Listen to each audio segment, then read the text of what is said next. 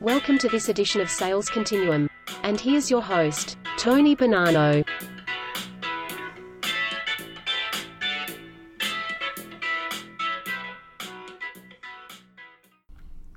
Welcome back, listeners.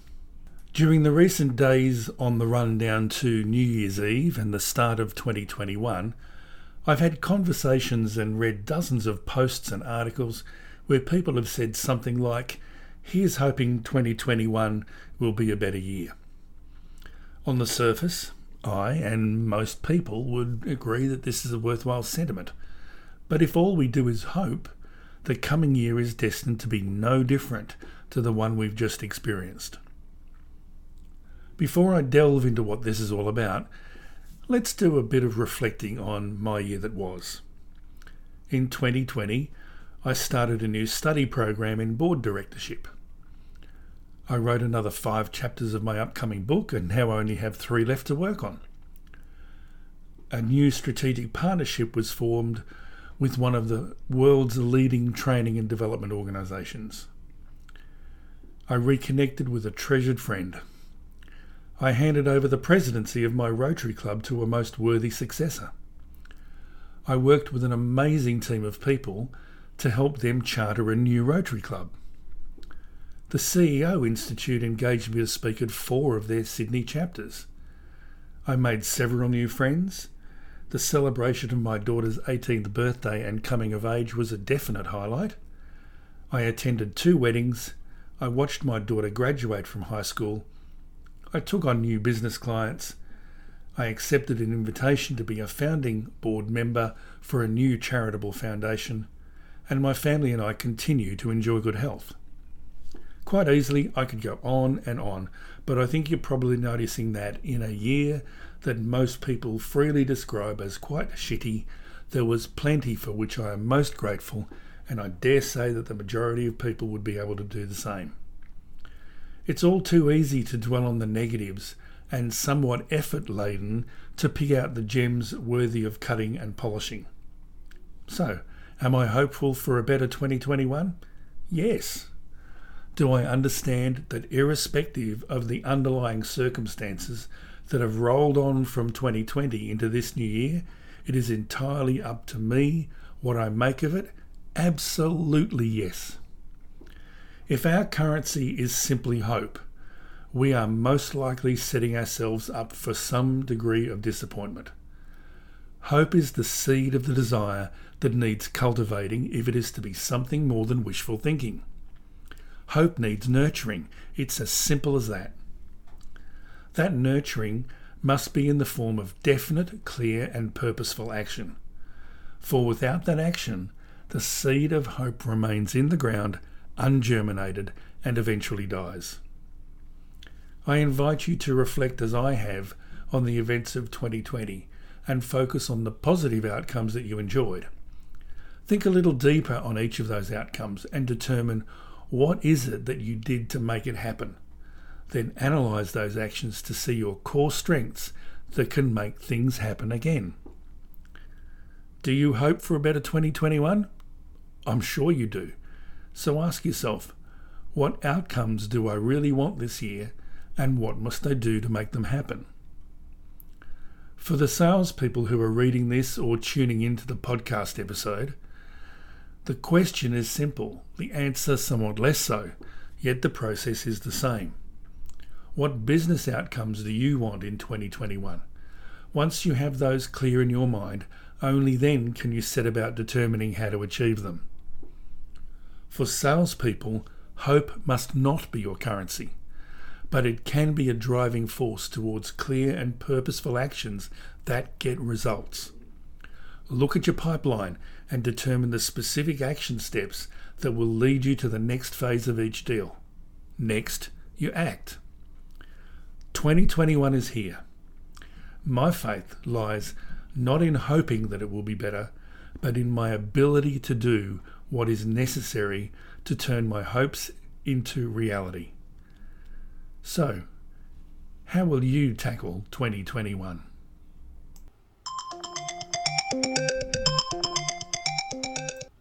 I just want to let everyone know that one of the services that is available through my business is a remote working assessment.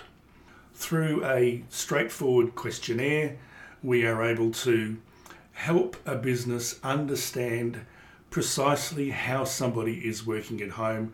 We assess it across 8 different factors, 8 different areas, and you receive a report that says this particular person works this way at home, this is how they are coping, here are the areas that they need extra support on, and the report provides you with recommendations on how to work with them effectively. If you want to know more, reach out to me at valueselling.academy and I'll be in touch with you and happily share with you how that process works and what value you can derive from it.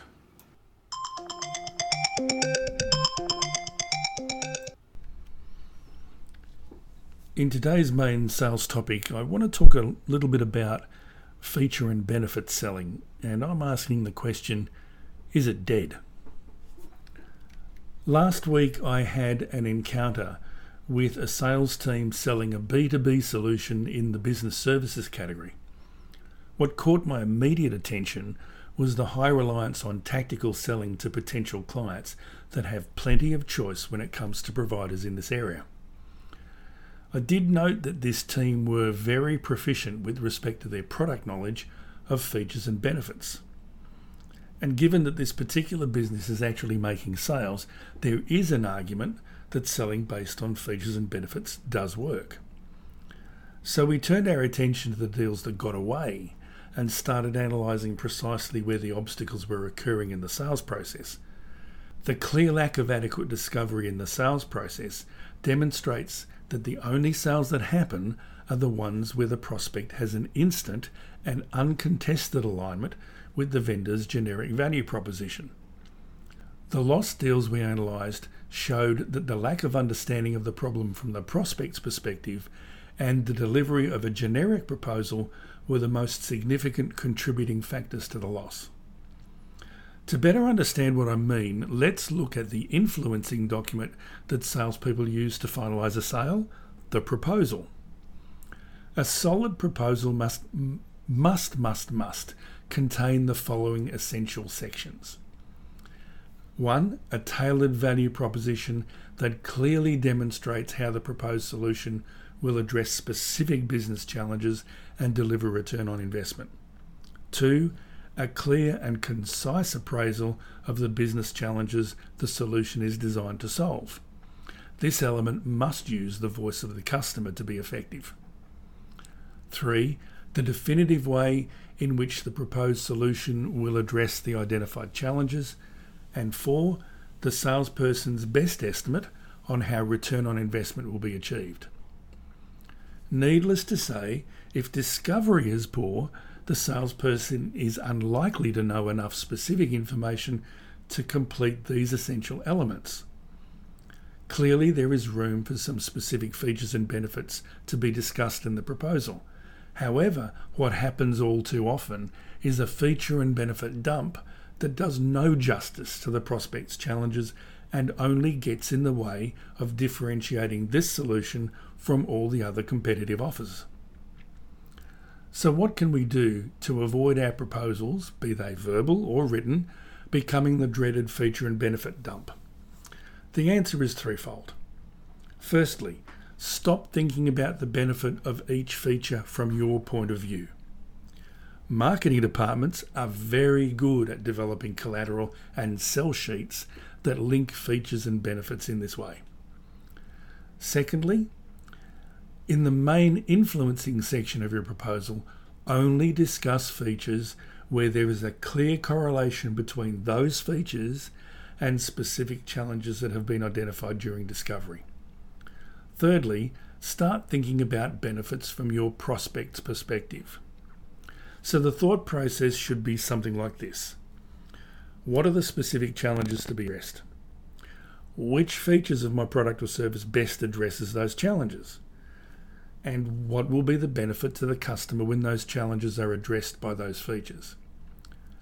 As a capable and competent salesperson, if you don't have enough information to answer these last three questions, you must reasonably conclude that your discovery has been inadequate and you need to do more. This approach ensures we will never again deliver a generic proposal stacked with all the reasons we think a prospect should buy our stuff. It also forces the need to be exceptionally good at discovery. So, is feature benefit selling dead? If used generically, absolutely yes, it's dead. If used contextually, and with the modifications I've just described, it takes on renewed life and helps in the crafting of a unique and tailored value proposition for each and every deal. And here's a footnote for sales managers. During your deal reviews, ask the 3 critical questions. Here they are again. What are the specific challenges to be addressed? Which features of my product or service best addresses those challenges?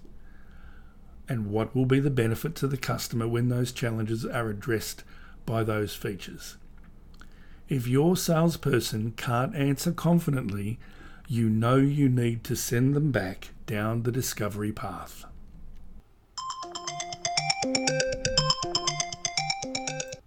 Well, that's it for this week's episode. Remember to download and subscribe, and please rate the podcast. Until then, take care, stay safe.